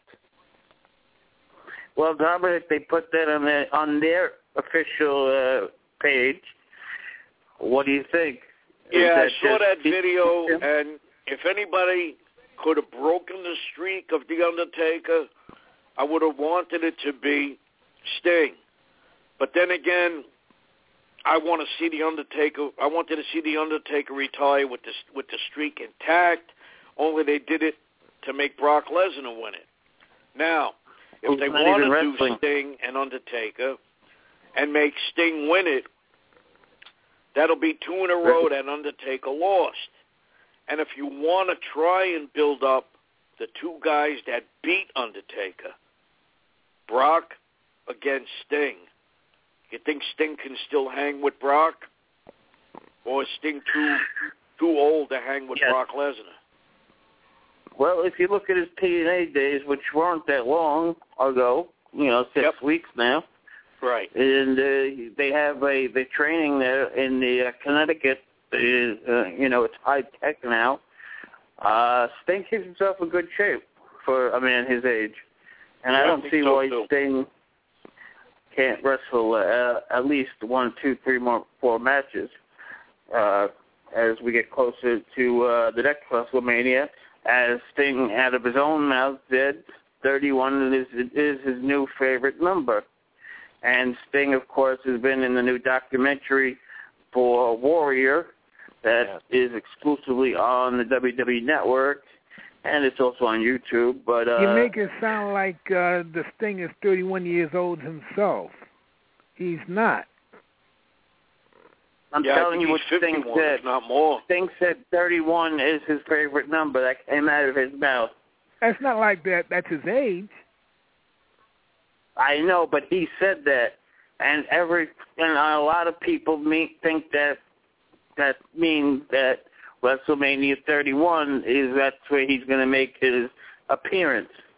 He's going to be ready to go, but physically, we'll have to see if he's keeps doing what he's doing. He would love to get in the ring, I'm sure. And as I said before, he's still obligated to the contract where he can't. There's no complete clause in that contract.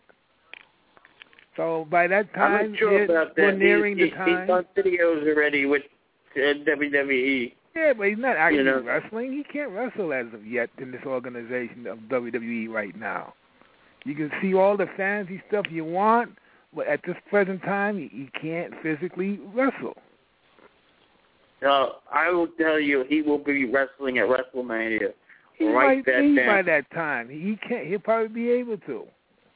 He got by that time, definitely. There's no year hold off. Not by any stretch. He's got a kind of contract that he wasn't put on to anyone else in that organization. He had an exclusive contract with TNA and with WCW at the time.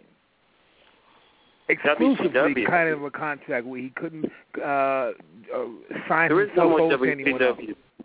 The what? WCW is long gone. I'm talking about at the time when people were trying to say that he was trying to get out of the contract at the time like that. You even reported it at one time, which was so. And even Dixie Carter tried to get a hold of you at the time. But, well, the thing is, Sting is so marketable. Yes. Is those Sting sell tickets? Absolutely. Ric Flair was wrestling at an older age, and I see no reason, and I'm here to tell you that Sting will wrestle for the WWE come hell or high water. So you can mark that down. It would be a cool match. Put Sting against Shawn Michaels. Well, yeah. Then they got issues with the retirement. They'd have to have an angle how Shawn Michaels came out of retirement. I guess Sting would have to, ask Shawn Michaels in the storylines, quote unquote, to come out of retirement. Yeah. Make it the showstopper against the Icon. That's it. Yeah, Daniel Bryan pointed out in '99, he asked Shawn Michaels, and he said, "No, I'm not coming back." 3 years later, he's wrestling Triple H at SummerSlam. Yep. And JJ, do you remember seeing that in the Daniel Bryan documentary? Yes, I remember, but the difference was back then when he broke his back, he didn't officially retire in his match with Stone Cold Steve Austin. That was just his retirement unannounced. He didn't think he could wrestle again because of his back. Now he had the retirement match with The Undertaker, and out of respect for The Undertaker, I don't think Shawn would come back. A lot of people wanted Shawn to wrestle Daniel Bryan, and Shawn wouldn't come back because of his retirement with The Undertaker. That's sacred to him. Just like Ric Flair, even though Ric Flair wrestled in TNA, he wrestled other places. His retirement match with Shawn Michaels at WrestleMania, I don't think he's going to break that. Plus, I don't know if Ric Flair could pass a physical. Hogan didn't pass it. Foley didn't pass it. So I don't know if Ric Flair could pass a physical. I don't know if Undertaker could pass a physical. I think Sting could. Even at 55 years old, I think he has, as you pointed out, a few more matches left in him, by WrestleMania 31 next year. But, whether or not we see Sting and HBK, it's another one of those fantasy matches. I don't know if we're going to see it, though. All right. Y2J Chris Jericho defeated Triple H. Was that the best match on Raw? Let's take a listen. 14 years ago this week on April 17, 2000, one of the most famous angles in Raw history took place. One of my favorites. Chris Jericho's Phantom title win over Triple H in State College, Pennsylvania. Raw absolutely slaughtered Nitro that night. 6.7 to 2.5 in the ratings. That's how far away WWE had gotten with that race, or that war. Can you even call it a war at that point when it's that one-sided? The angle was very simple. Jericho had been making comments about Triple H and Stephanie. There was something there. The show opened, and they were going to have a match, and Jericho used his mouth, as only he could, to coax Triple H into putting his title on the line. This was 6 days before Backlash. Triple H was going to defend the title against The Rock, and he got him to make it a championship match, and Jericho had invested in an insurance policy for the match, which turned out to be Bradshaw and Farouk, the APA, to make sure there were no shenanigans. And so they had a match to open the show. It was actually a really good match, and it built to a ref bump. And so with the referee down, it might have been Mike Chioda, out comes Earl Hebner. Now, Earl Hebner had been part of the McMahon-Helmsley storyline. I think he may have been suspended or something happened, and it was kind of surprising for Triple H to see that Earl Hebner had come out to officiate his match. And I think Triple H shoved him. Earl shoved him back. No, what happened is Earl shoved him, and then Triple H shoved Earl down to the mat. And when Triple H turned around, he turned into a spinning heel kick from Jericho. Jericho did a lion salt, went for the pin. Earl crawled over, fast counted, new champion. Place went nuts. It was so awesome. It was great. And Jericho quickly grabbed the title. He ran up the ramp. Triple H went to go after him, but the APA held him back. He was beside himself. He couldn't believe it. Lillian announced Jericho as the champion. It was great. It was awesome. And they went to commercial. Came back from commercial. Triple H was in the back with Shane. He grabbed Earl, dragged him back to the ring, forced him to admit that he had fast counted him. They even showed a replay of it. Mike Chioda looked up. He said, you fast counted him, Earl. You fast counted Triple H. You screwed him. And Earl said, I did screw you. He basically admitted it. And Triple H said, what you're going to do is you're going to reverse that decision and go backstage and get my belt. And Earl said, I'll do it on one condition. You got to promise that you and your wife, all of you, promise never to put your hands on me again as long as I'm a WWE official. And that was the key. And Triple H said, let me get this straight. As long as you're a WWE official, we can't put our hands on you. He says, you know what? You got a deal. And Jericho wasn't going to wait for Hebner to come back. He came out on stage and made a joke about Stephanie being a whore and sleeping with all the boys. And he gave up the belt, and Earl put it around Triple H's waist. And, of course, a great heel, which Triple H was back then, we were just talking about heels a few minutes ago, said, by the way, Earl, you're fired. So, therefore, Earl was no longer a WWE official. That was the cue to kick him in the gut. He gave him a pedigree. Jim Ross was absolutely disgusted by this on commentary. I think he said it was like the worst thing he had ever seen in his life or something like that. And I remember as a fan watching that and just being so deflated, come on. It was like it never happened. But looking back, it was a fabulous angle. It was great. And Triple H lost the belt to The Rock anyway 6 days later. But definitely one of the best angles in Raw history. JJ, do you remember that? And if so, what's your thoughts on that? Oh, yeah, of course I remember that. At that time, I was a huge fan of Chris Jericho. I even went out and saw his band Fozzy perform here in Chicago, and this was a very interesting time because Jericho said in an interview that, he had debuted in the WWE in 99, and he was hoping it would be, completely different than WCW. We didn't know what to do with him, didn't want to give him an opportunity to be a big star. Here he was promised he could be a star, and yet he was with the WWE for a few months, maybe a year, and he wasn't doing anything. In fact, the night before, on Sunday Night Heat, if you remember, the WWE used to do Sunday Night Heat, he lost. He lost the match against, I don't know who, nobody really important, but he lost on Sunday Night Heat, and, going into Raw on Monday, he was really questioning whether or not he wanted to be in the WWE anymore. He thought it was just another WCW, and they were just going to jerk him around. And he was really serious about quitting. And then all of a sudden, I forgot who it was, one of the agents or whatever, told him, hey, we're going to put the title on you tonight. And he was like, what? Are you serious? And he said, yeah, we're going to put the title on you. And then sure enough, when you saw the match, I remember the fans really gave Jericho a huge ovation, especially when he won. And he won that WWE Championship for the first time, and he beat Triple H, and this was at the peak of the McMahon-Helmsley era. You know, the place blew the roof off the joint. I was so happy for Jericho, finally a world champion in the WWE, just in wrestling, period. And then, of course, in typical Triple H fashion, he found a way. He says, wait a minute, you know, the referee fast counted. You know, there was this altercation. He screwed me. And then, you know, in typical WWE fashion, they took the title off Jericho, and they said they had to reverse the decision.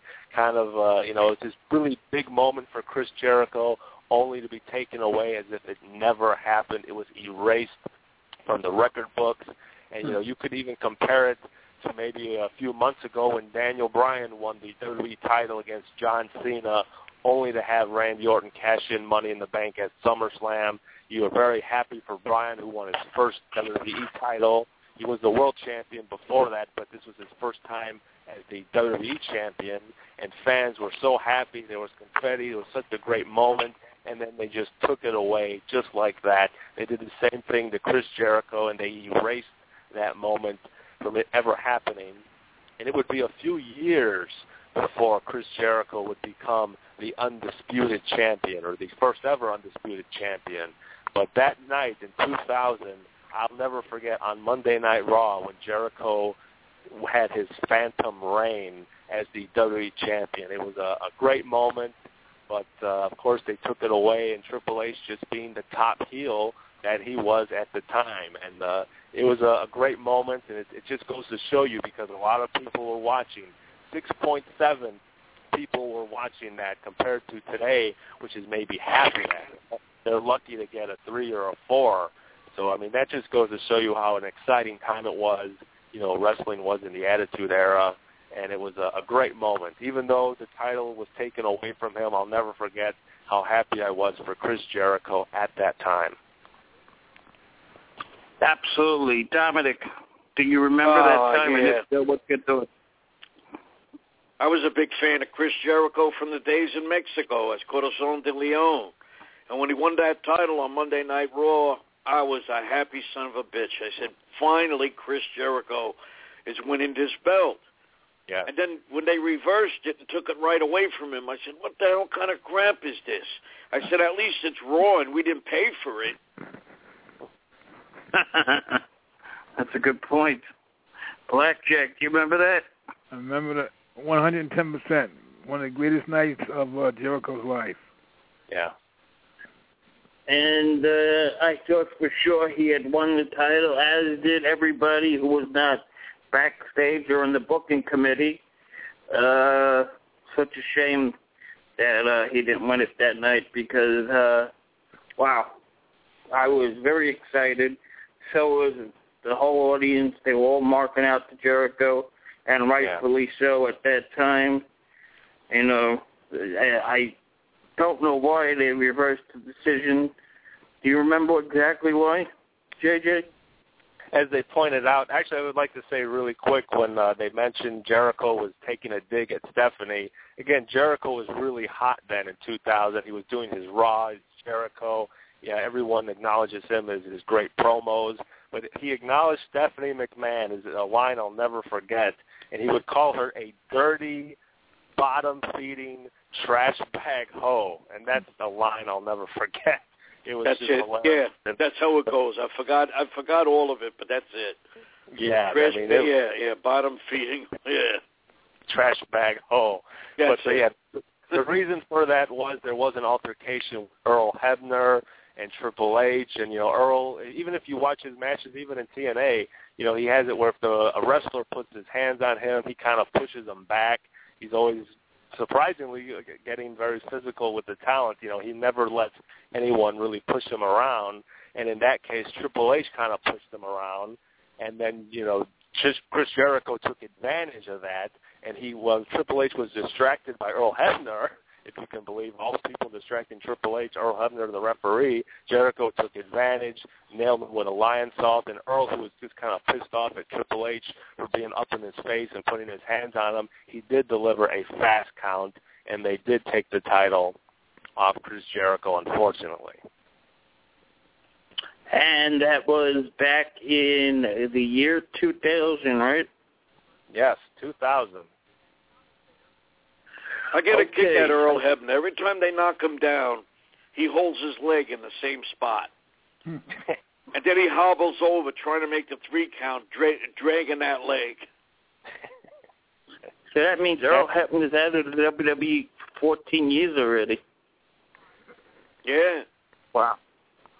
I tell you, if he was still in the WWE, he could have been in the Hall of Fame.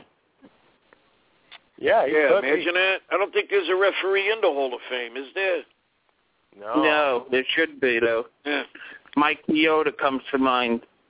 He's been there since the 90s. How about Red Shoes Dugan? Oh, my God, from the Olympic. Johnny Red Shoes Dugan, yep.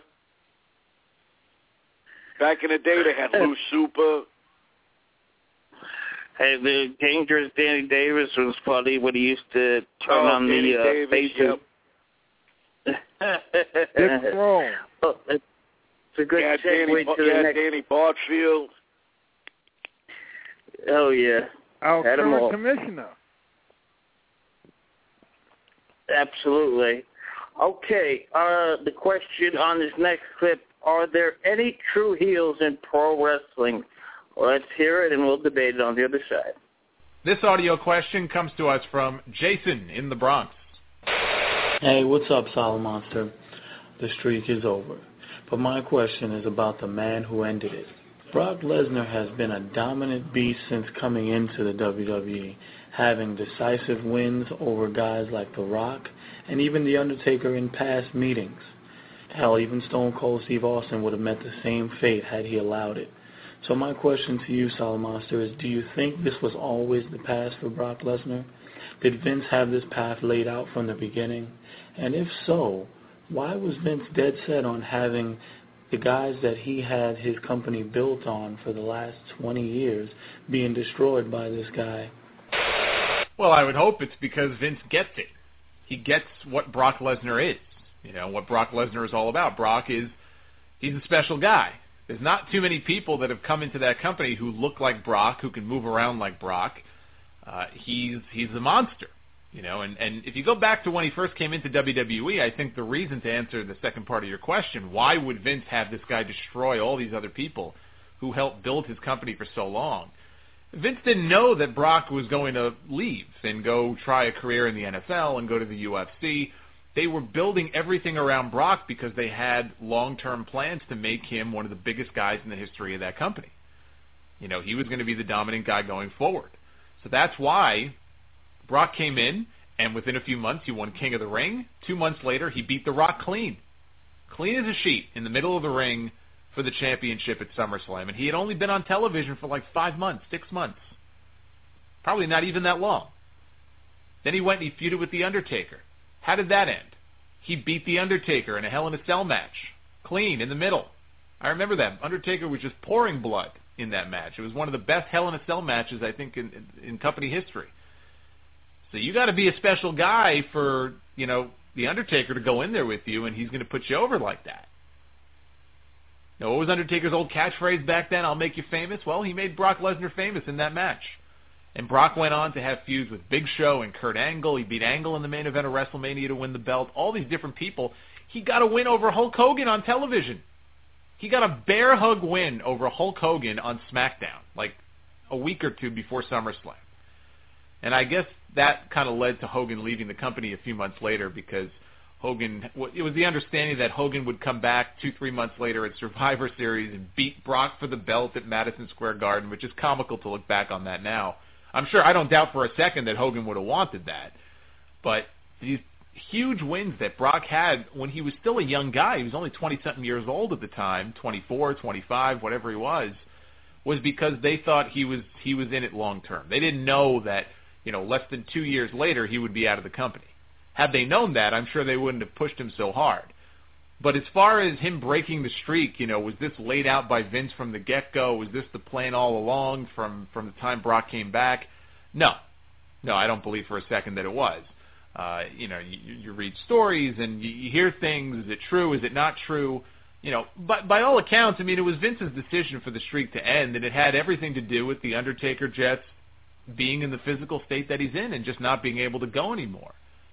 And I still think that we haven't seen the Undertaker's last match, but I admit I could be wrong. That could very well end up being Undertaker's last match if he really is that bad off physically. My guess would be that Vince saw that and he said, that's it. He made the call. And Undertaker had to go along with it. So I don't know that Undertaker would have wanted the streak to end that particular night, but he was like, all right, cool, let's do it. Maybe he knew. Maybe Undertaker knew. Nobody knows his body better than he does. Only Undertaker really knows how bad off he really is with his knees and his hips and his back and everything else. And there were rumors that he had a hip replacement many years ago, which I'm sure, look, if he hasn't had a hip replacement already, he's going to probably need 2. There have been stories about the Undertaker needing hip replacements going back to the late 90s. And even Scott Hall. Scott Hall underwent surgery for, I think he had a hip replacement. And I remember Hall kind of let the cat out of the bag, I think maybe by accident. He was talking to, I don't know if it was the same doctor who had treated Undertaker before, but Scott Hall went and said something to the effect of, I talked to the same doctor that did Taker's hip operation or hip replacement, and I don't know that he intended to kind of expose him like that, but he did, and that's not a shock to me at all, because there were rumors that during one of his sabbaticals a few years ago, he went away for several months, and it might have actually been the period before Undertaker came back in the summer. I think it was the summer of 2010. Remember when Undertaker was in a vegetative state? It was like in May over Memorial Day, the Memorial Day holiday or something. The storyline was that Undertaker was in a vegetative state. Kane found him that way. We found out later on that it was Kane who attacked his brother. When Undertaker came back to that feud with Kane in, I want to say, the latter part of 2010, and I'm pretty sure I said the same thing back then, he didn't look like the same guy that we had seen retire Shawn Michaels at WrestleMania.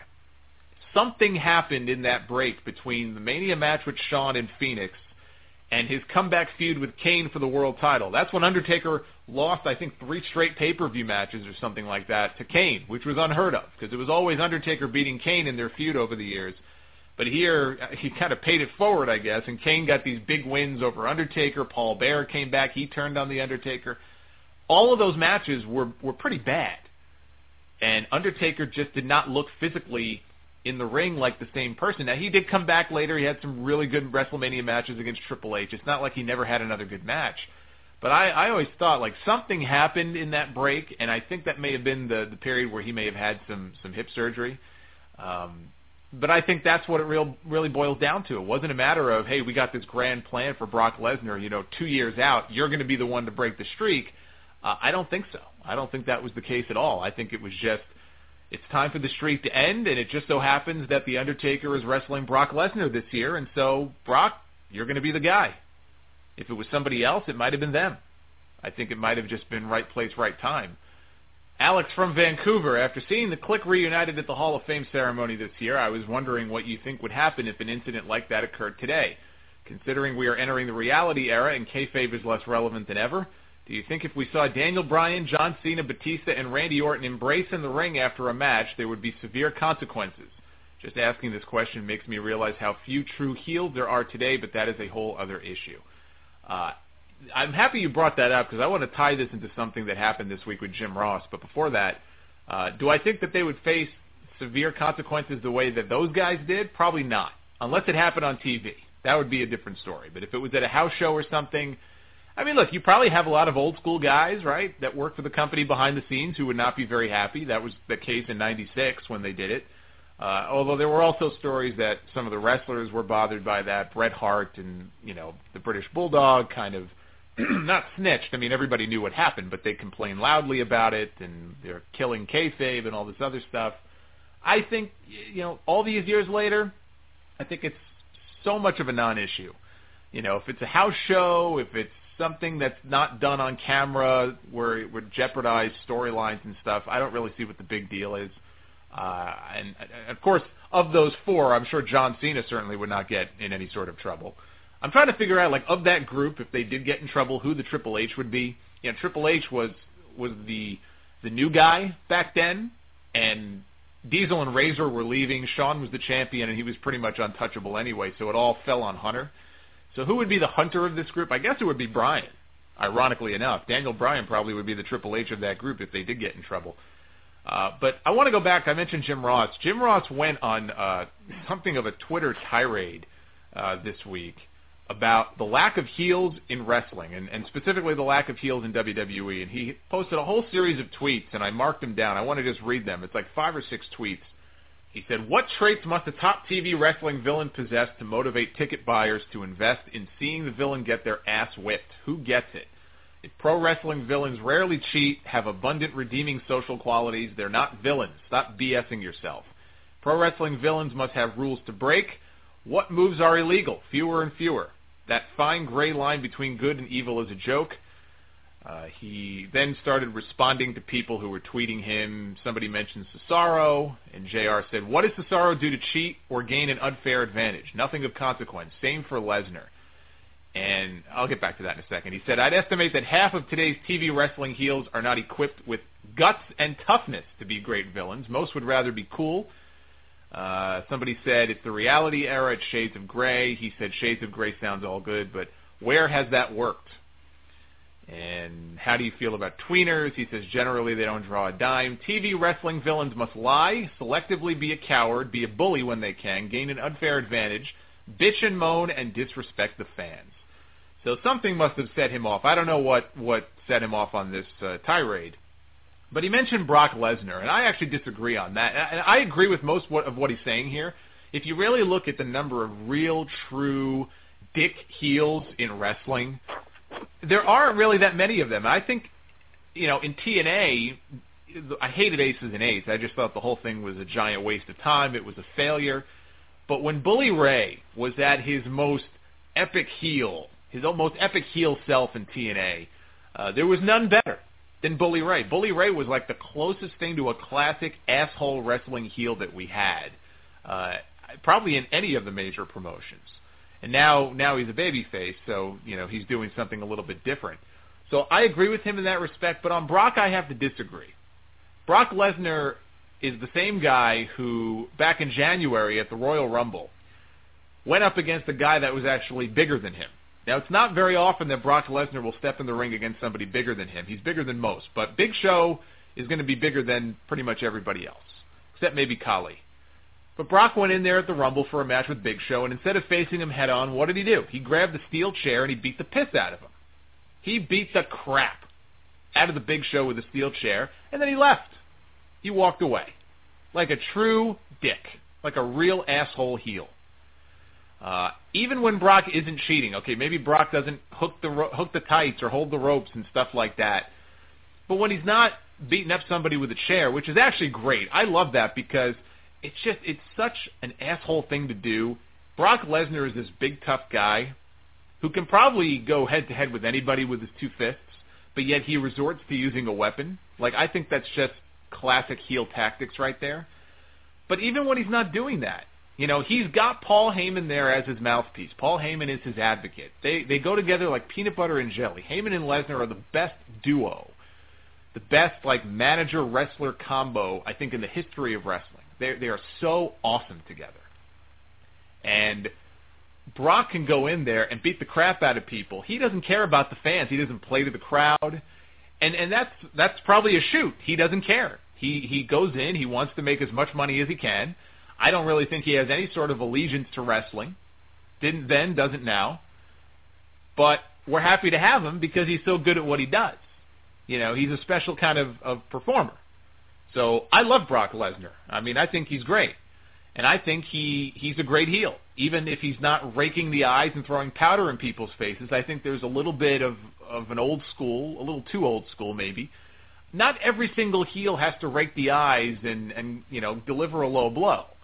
So on Brock, I disagree wholeheartedly. I think he's a great heel, and I think he's a great example, I think, of what other people should probably follow if they wanted to be a similar type of heel. But he is right in a lot of other respects, and I'll throw Bad News Barrett out there as an example.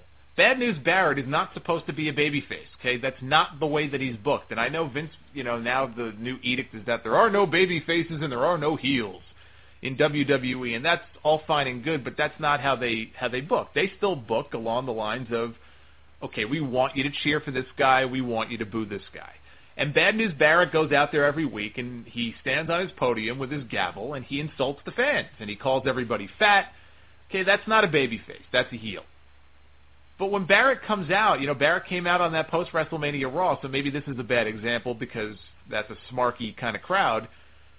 Did he really do anything illegal? Did he really do anything to get people to want to boo him? It was a pretty straight match, I think, that he had with Rey Mysterio, and, he finished him off with the bullhammer elbow, and he was playing to the crowd like a babyface. And it was great. Like, I was in the arena, and people were going crazy for him, and I actually felt really good for the guy because I couldn't even remember the last time he wrestled a match, so it was nice to see the people actually reacting to Wade Barrett with this gimmick. But you can say that Wade Barrett was an absolutely terrible heel. He was not doing his job. His job should not have been to go out there and do the whole thing where he goes, boom, and he puts his hands in the air. I think at one point he was actually actively trying to get the crowd to start a chant. Maybe it was the English fans, the British fans that he was playing to. That may have been it. But he's playing to the crowd. He's like looking for that kind of babyface reaction, but that's not who he's supposed to be. So I agree with JR in that respect. You got guys on the main roster. I don't want to say they don't know how to be a heel. I mean, it's not my place to say that, but I'm watching these guys, and it's true. They're not really doing anything to get that kind of reaction. Like, go back even a few years. Who were some of the best heels in WWE in the last decade? Okay, I mentioned Brock. I think Brock would have to be up there. The two names, when I said that really popped into my head, number one is Edge, and number two is Chris Jericho, who's gone back and forth a lot. But Edge, I thought Edge was a great heel. And he would even do interviews, and he would say, my goal as a heel is to not be a cool heel, to not be like, the NWO back in the day. His goal was to have absolutely no redeemable qualities to his character whatsoever. So that way, nobody would have a reason to cheer for him. And he was awesome. Chris Jericho, when he came back in like 2008 and he was wearing the suit and tie, he would talk really low, which is like an old Jake Roberts thing to get the crowd to pay more attention to what you're saying. Jericho went to management. They wanted to make him a T-shirt. He said, no, I don't want any merchandise. People are not supposed to like me. Why would they buy my T-shirt? So I'm sure he lost out on some money by doing that, but that's because he wanted to be a tried and true heel. And when you really look at, we'll take WWE as an example, over the last 10 years, you can't find a lot of guys like that. You can find maybe a handful, but not a lot. And I think that's probably what JR was getting at. And again, I don't know what set him off on this. I don't know if he's reacting to a certain person he saw on TV or if this is just a general thing. Somebody asked him a question. But he makes a lot of very valid points. I disagree on Brock, but on a lot of these other guys, and I use Bad News Barrett as one example, the Wyatt family goes out there, they get cheered a lot, but, I can't really blame Bray Wyatt. I mean, they're not doing anything wrong. Maybe they could be doing more to cheat and to do some really heinous kind of stuff, but it's not like they're going out there trying to play to the crowd. Maybe he is by trying to get them to do the whole, he's got the whole world in his hands kind of stuff. But there's a lot to be said for the lack of real, true heels, like guys that you absolutely hate. Not like The Miz, like get off my TV kind of stuff.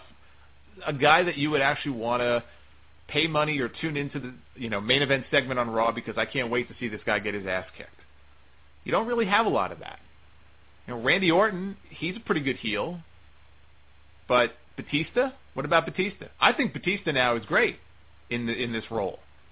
He was completely miscast when he came back as a babyface. Once it was obvious that people hated him or they resented him, for taking a spot away from Bryan or whatever, it was the only move to make. And I think heel Batista who comes out and actually mocks the fans is so great. It's so great, and that's part of what makes a good heel. The people already hate me, so let me go out there and give them a reason to hate me. I remember the WrestleMania press conference in New York. He comes up to the podium and he he's mocking the fans and saying, oh, people like to make fun of me for my skinny jeans. And he just gets on the mic and he says, I have one pair of skinny jeans, and I'm going to wear those skinny jeans every single week just to piss you people off. And I laughed. I thought that was so awesome. So Batista, I think, as a heel right now is great. But, you can count on one hand how many great heels you really have. John Drix from Montreal, do you see Roman Reigns turning on the Shield and joining Evolution as its fourth member? I've gotten a lot of emails from you guys asking me the exact same question. Do you think Reigns? Do you think somebody's going to turn and join Evolution? I don't think so, but if anybody was going to turn, I figure it would be Rollins or Ambrose, not Reigns. I think Reigns' big singles future coming up is as a babyface, and plus Batista's already kind of the heavy. He's the muscle of the group. You don't really need two guys like that. If it was going to be anybody, I think it would be Rollins or Ambrose, but I don't think that's going to happen.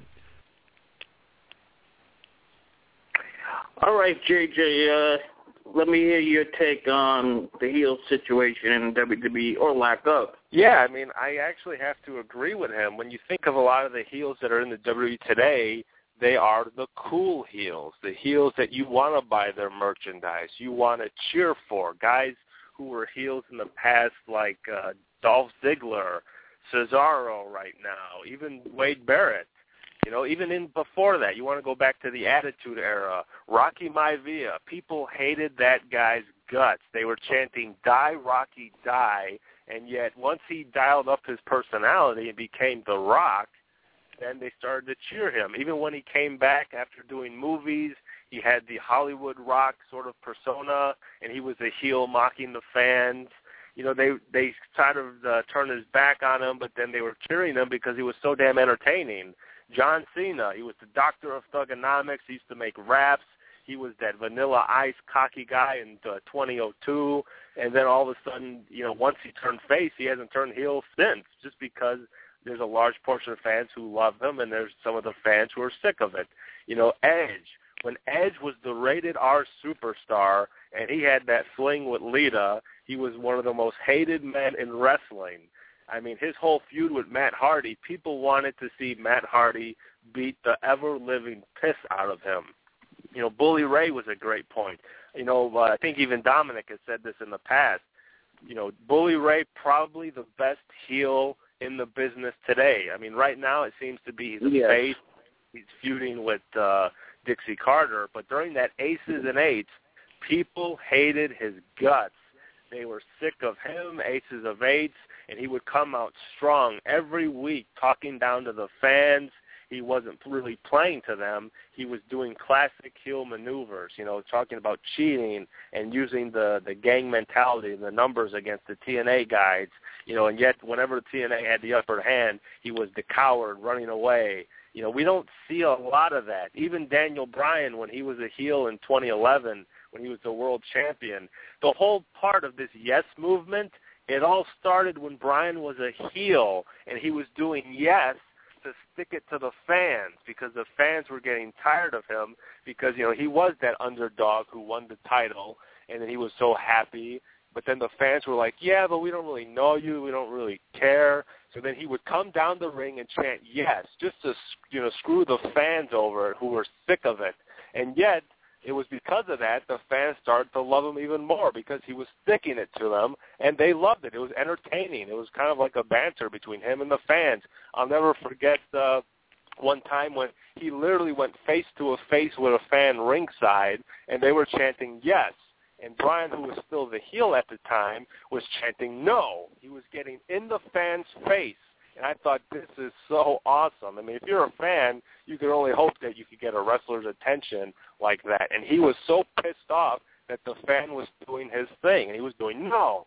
And even CM Punk, when he was the Straight Edge Society, he was shaving people's heads. He was picking on Rey Mysterio and Rey Mysterio's daughter or son.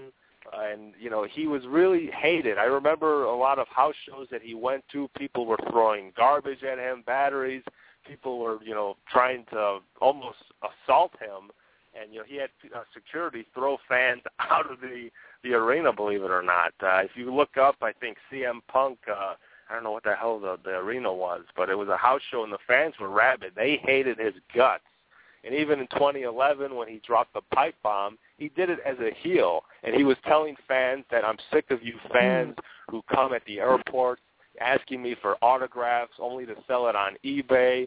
You know, he was really kind of doing this heel move, but at the same time, a lot of people took to it. And the next thing you know, he was the most over guy in wrestling. You know, I said Dolph Ziggler. Dolph Ziggler, when he was Mr. Money in the Bank, he was a heel. He had A.J. Lee cheating for him. He had Big E Langston cheating for him. But yet when he cashed in Money in the Bank, he was the most over guy that night on Raw. And even The Miz. The Miz is a guy people hate, but at the same point, I don't know if they hate him as much as they're just sick of him talking. I don't know if it's what he's saying that is producing the hate. It's just, I think, just him in general. But at the same time, I think he's one of the few people where he was a heel and people wanted to see him get his ass kicked. So I do think The Miz is probably one of the few heels there, although right now he's a face and the people still boo him. So I don't, you know, it's a very confusing time with you have the heel and the face. The lines are blurred. I don't know if there really are any true heels in wrestling. He pointed Bad News Barrett, and Bad News Barrett on that Raw after Mania, he was playing to the fans. They were cheering for him. They're cheering, Wade Barrett. They're cheering Bad News Barrett, and that's not something you do as a heel. Your whole job as a heel is to be the most hated man in the arena, in the room, or just to get that, hate, the people to boo you, not cheer you, not want to, buy your merchandise, and I don't know if we have a really true heel in the WWE. Even the Wyatt family members, they're technically heels, but at the same time, they're really loving Bray Wyatt, and they're cheering for him. Hell, they even voted against John Cena in that handicap match. They're on Bray Wyatt's side, even though he's not technically a face. He's still sort of a heel, but now he's sort of playing to the fans, and they're singing along. He's got the whole world in his hands. It's a very different time now. We talked about even back then when Jericho won the title for the first time in 2000, and Triple H, who was the heel, and he had Earl Hebner erase the decision, and then once Hebner erased the decision, he still pedigreed him afterwards because then he fired him.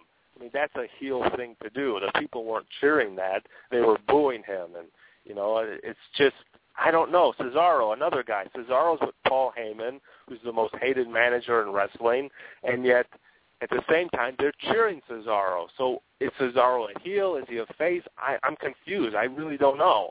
I mean, when Heyman's out there with Lesnar, people don't like Lesnar. Lesnar is maybe a heel in the sense that people aren't necessarily cheering for him, but at the same time, Lesnar is a badass. He's a tough heel, and I don't know if that makes him cool to a few people. The whole point, like I said, of being a heel is you want to be the most hated person.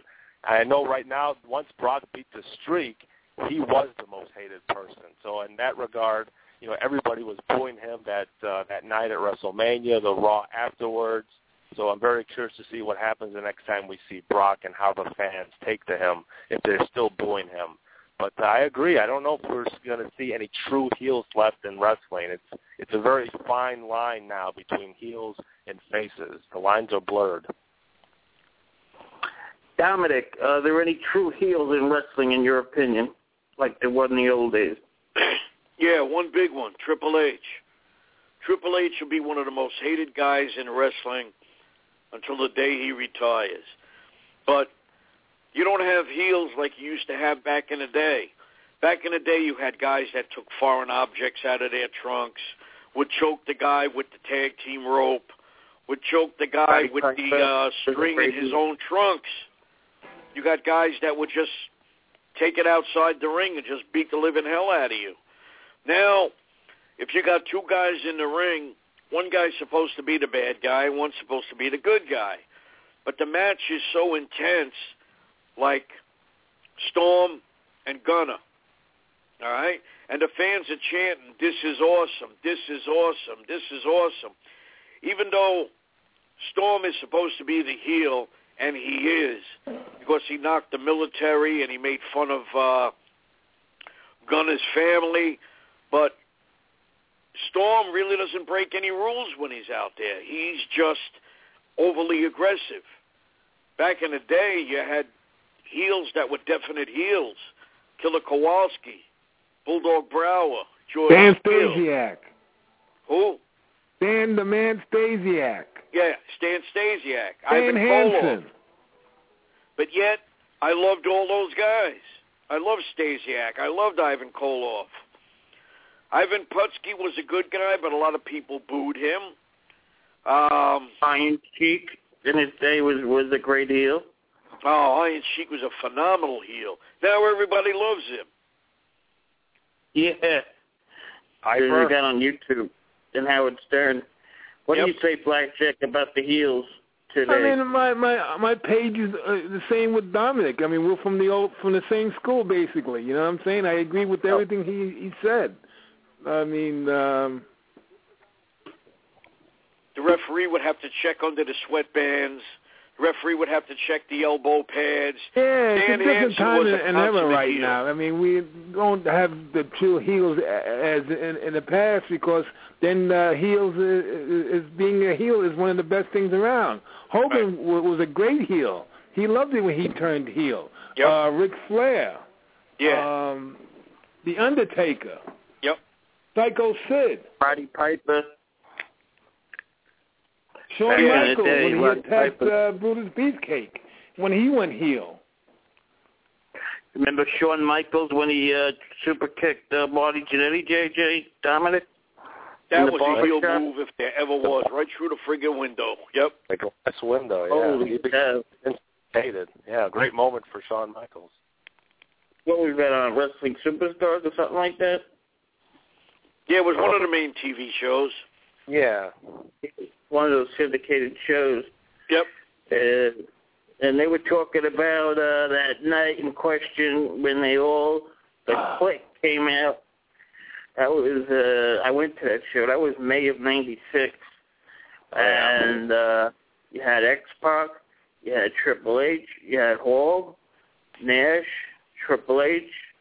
They all broke kayfabe, you know, because they were bad guys, some of them, and some of them were good guys, and they all went up on that cage at the end of the night, and they all hugged each other as if to say, you know, we'll see you in 10, 15 years, which ended up happening. So, it was a different time. Were also very big that time. You know, it lost how do they pronounce that? Lost something was a great thing. The motorcycle guys, fractions in the WWE, when they had those, were very good. Of course, DX, NWO probably the biggest. I'm thinking NWO is going to be inducted into the Hall of Fame next year. You know, while everybody's alive. Scott Hall, Hogan, Hall, Nash. So we'll have good way to do it. And of course, this Sunday is the pay-per-view. It looks like a good pay-per-view, all right, JJ? Yes, this Sunday we have 8 matches. As you pointed out, we went over them. So the pay-per-view, they even announced that DirecTV and Dish will not be airing Extreme Rules. The only way to watch Extreme Rules is if you have a cable provider like Xfinity, or if you are a newly customer of the WWE Network. The WWE Network and your cable providers are the only place to watch Extreme Rules. It will not be carried by Dish or satellite, DirecTV. So the only way to watch it on WWE Network or on cable. Do you think eventually all the cable companies are going to lose the WWE as a partner, Jay? Yeah, I think it's just a matter of time. I think at the one point, you know, the WWE Network is still kind of new. There's still a lot of people who haven't gotten it yet.